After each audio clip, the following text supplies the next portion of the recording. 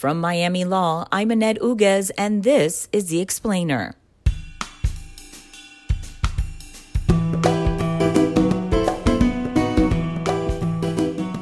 Here's the problem with non-unanimity, right? If I'm charged with illegally dumping debris on the side of I-95, which is essentially littering on a large scale, and I go to trial, that littering charge, I can only be found guilty if my jury is unanimous for littering, right? But now we want to take the ultimate penalty, whereas the execution of another human being for this crime, and render it non-unanimous.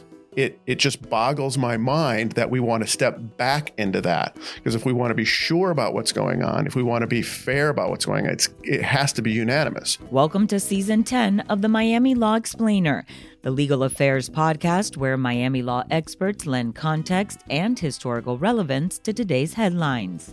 In Florida, the Republican governor is pushing for changes to the death penalty.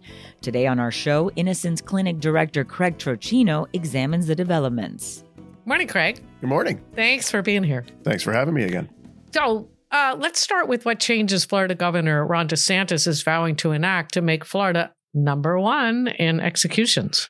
Well, there's been a new bill filed, and it's almost as if they looked at the United States Supreme Court case in Hurst versus Florida and decided to completely forget about it and rewrite the statute in pretty plain violation of it. And what's that statute? The death penalty statute, the statute that deals with how death penalties are decided by juries and judges. So to understand where this change goes, we kind of have to understand where we were before. So in 2016, the United States Supreme Court decided a case, Hurst versus Florida, which said that the Florida death penalty statute, the scheme, the way it works here in Florida, was unconstitutional under the Sixth Amendment. For the purposes of this particular circumstance, it has to deal with the right to trial by jury. Perfect. And more specifically here, that the fact that the juries should be unanimous and that the juries need to find elements of the crime. And more specifically than that, the jurors need to find elements that enhance the maximum of the sentence. Okay. So, for instance, in a case called Apprendi, it was a racially motivated crime, and the crime got enhanced by the racial motivation. The jury didn't find racial motivation, only the judge did. And the United States Supreme Court said any element that enhances and increases the statutory maximum of the sentence has to be found unanimously by the jury. Years go by, it gets applied to death penalty cases, and it comes to roost in Florida in the Hurst case. And the scheme that we had in place then was non-unanimous recommendations by the jury to the judge. So the jury would recommend a sentence of life or death, and the judge would make specific findings to justify the sentence, whether it be life or justify a death sentence.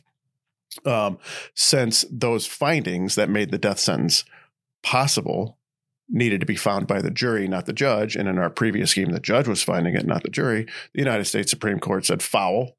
That violates the Sixth Amendment because that element needs to be found by the jury. Florida changes its death penalty scheme, which is the scheme we currently have now, that says it has to be unanimous, and the jury is the one who makes the decision on death or life, and the judge cannot override a life sentence to death. The judge can override, or I guess the better word is underride, a death sentence and issue a life sentence, but can't do it the other way around. So that's where we were. Right. Unanimity. And where this new bill is doing is taking us backwards, because the language of the new bill takes the decision from the jury, refers to the jury as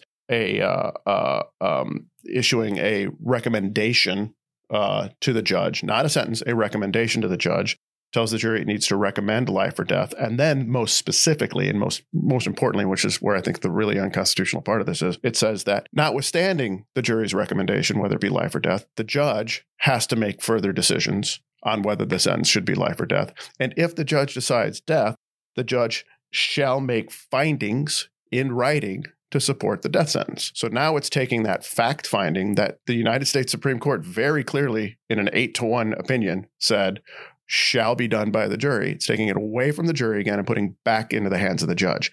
And it's allowing the judge once again to override a life recommendation and issue a death sentence without regard to the jury. Right. So the jury just becomes window dressing to a sense in their decision, because the judge is not bound by anything the jury decides in the death penalty context. Okay.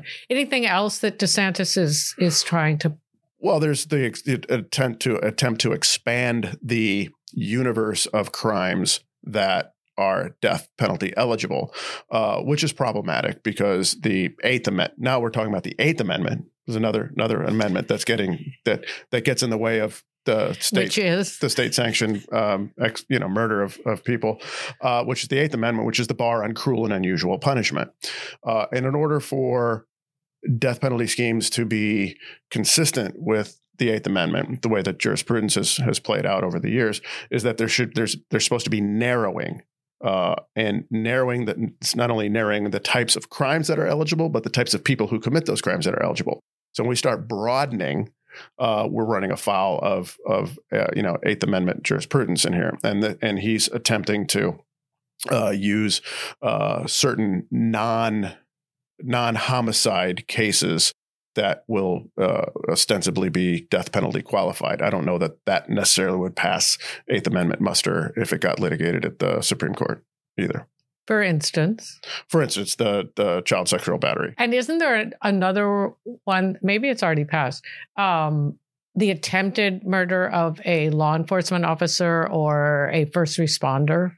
Yeah, I mean, it seems my reading of the Eighth Amendment jurisprudence is that non-homicides, where death doesn't result in it, are not Eighth Amendment eligible for the death penalty. Littering.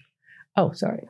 I'm sorry. Not littering. So I guess Governor DeSantis. Well, actually, it's funny you should say littering. Okay, so here's the problem with non-unanimity, right? If I'm charged with illegally dumping debris on the side of I-95, which is essentially littering on a large scale, and I go to trial, that littering charge, I can only be found guilty if my jury is unanimous for littering. Right. But now we want to take the ultimate penalty, whereas the execution of another human being for this crime, and render it non-unanimous. It just boggles my mind that we want to step back into that, because if we want to be sure about what's going on, if we want to be fair about what's going on, it has to be unanimous, because justice is the constant and consistent application of the law.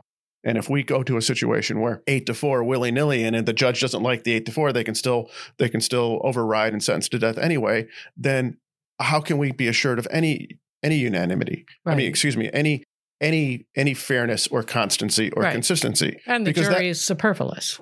Jury superfluous, and those decisions will be different based on geography in the state of Florida. Sure. I can virtually guarantee that. Yeah. So I guess Governor DeSantis is not untroubled by the 2008 Supreme Court ruling that imposed a death sentence, that found that imposing a death sentence on a child rapist is unconstitutional. So is he relying on the current court, conservative court, maybe to overturn? Or is this just political? It could conceivably be a combination of both. I'm a lawyer. I deal with the law. I tend not to try and divine what politicians are doing from a legal point of view. Mm-hmm. I'll just be in the position of telling you that this bill is unconstitutional. And will cost Florida a lot of money attempting to defend, and they will ultimately fail at defending it, because I don't think, even with this particular court's makeup in the Supreme Court, they're going to recede from Hearst on it. And this, in my view, is a violation of Hearst versus Florida. So this move doesn't really track with his tough on crime record, as he's only signed 3 death warrants in his 4 years as governor. As the publication The Hill wrote, a paltry number for a Republican politician in a state long known for its enthusiastic embrace of capital punishment. Well, I don't want to be in the position of dismissing the fact that not many death warrants have been signed. I think that's a good thing. I don't think that implicates his lack of toughness on crime. He just recently signed a death warrant. But we can look at some of the other things that have happened to increase tough on crime bona fides, like arresting people who are attempting to vote, which there are 3 cases that are pending in Florida. And I think he's lost all 3 and the state's appealing them. Mm-hmm. On top of that, those people were facing jail when other people in other jurisdictions with other political makeups were, slapped on the wrist and fined and gotten probation and done with. So I don't think the lack of death warrants is a declaration of ease on crime, because there's many things that are happening that would lead one to believe that while that's happening behind the scenes, there are because there's new crimes. There's crimes that could potentially sentence people to felony sanctions that didn't exist before, and some of those crimes are focused on teachers of all places. So don't be lulled into complacency by the lack of death warrants. And I would imagine that there will be more coming, because it's not a coincidence that this most recent death warrant was signed just within a week or so of the dropping of this new bill. Well, he says it's because of COVID. Blame COVID for everything, right? God forbid somebody would catch a virus that causes death before you get a chance to execute them. Which is, while we're on that particular subject, it's a truism that the state of Florida will go through Herculean efforts to save a death row prisoner's life just so they can execute them.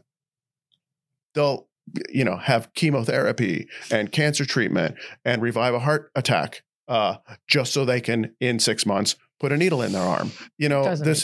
Sometimes the absurdity of it all is too much. Mm-hmm. So you sat through and gave commentary on the Parkland shooter case, where a jury delivered a life sentence to the killer in the deadliest high school shooting in U.S. history. How much does the jury verdict, move DeSantis in the case, and how much is maybe aimed to bolster his presidential red meat bona fides? I think the vast majority of this is motivated by the Parkland verdict. If that verdict comes out, death penalty, we're not sitting here having this particular discussion. And what I was going to say earlier about it is one of the things that's interesting is notwithstanding the fact that Governor DeSantis keeps talking about this one rogue juror derailed this whole sentence. It was 9-3, mm-hmm. right? Which makes this 8-4 on the new bill not necessarily coincidental. Mm-hmm. 8-4 was chosen for a reason, because if it was 9-3, the Parkland verdict is still the Parkland verdict. But if it's 8-4, the Parkland verdict is not the Parkland verdict. Got it. So the 8-4 wasn't just thought of out of thin air. That was thought of for a reason. And this is the reason. The shocking thing about all this is it gets put in context of we need justice for the Parkland crime, because if any case ever in the history of the world it cries out for the death penalty, it's this particular one. That may or may not be the case. But the fact of the matter is, we had a jury. The jury did their job. They followed the instructions. They listened to the evidence, and they rendered their verdict. And if there is going to be a jury system in the United States, and we're going to have a criminal justice system in the United States, one thing has to happen. We have to be able to rely on the outcomes of the jury. And when we don't like it, that's just the way it is. That's the result of the jury verdict system. And it's also important to note that every jury verdict is a narrow, discrete slice of time that those 12 people listening to that exact evidence in that particular courtroom at that particular time went into a room and came to a resolution.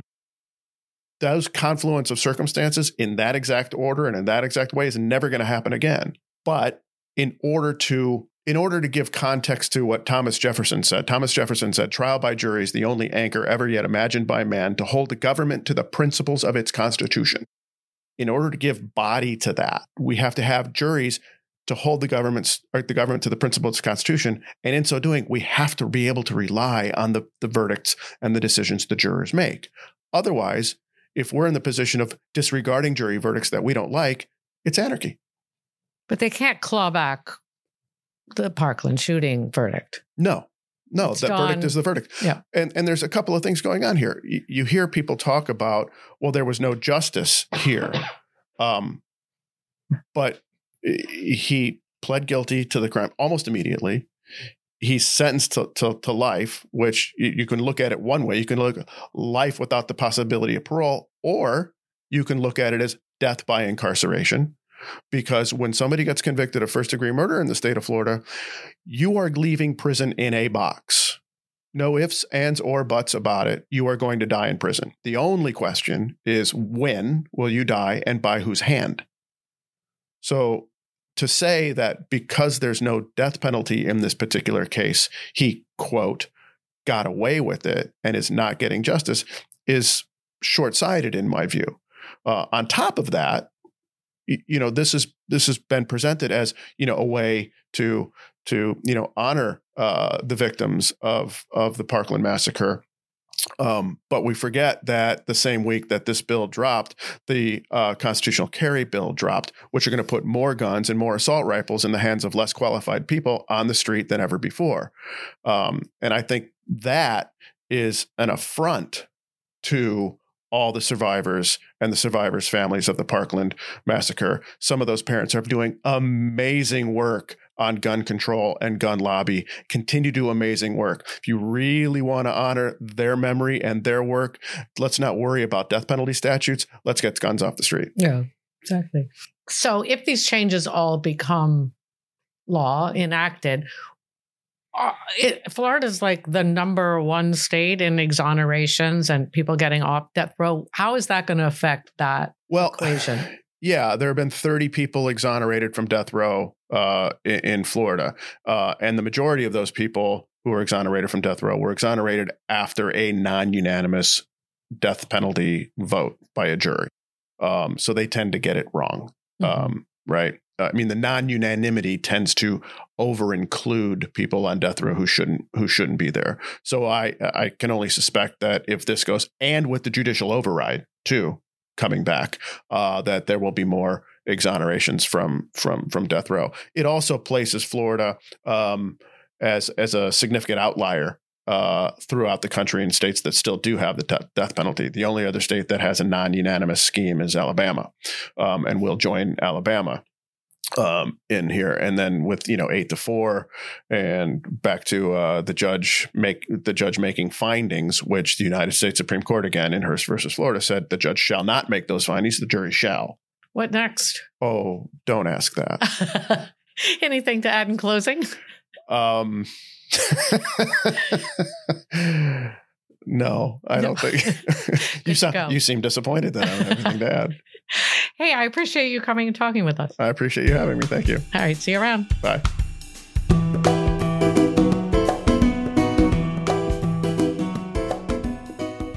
Thanks for joining us for The Explainer and a whole new season of Explaining. If you enjoy our show, leave us a 5-star review with your podcast provider and ask your friends to subscribe. You can always drop us a comment at explainer@miami.edu. Our show is engineered and edited by Christopher Alzadi with theme music composed by Rady Kim from the Frost School of Music. I'm your host, Annette Uguez. Today's show is sponsored by the upcoming lecture, Bruce's Beach, A Path to Reparations for Black Dispossession, with the attorney who fought to return a black beach taken by the county in the 1920s to the original owner's ancestors. February 22nd on the University of Miami campus. For more information, visit law.miami.edu.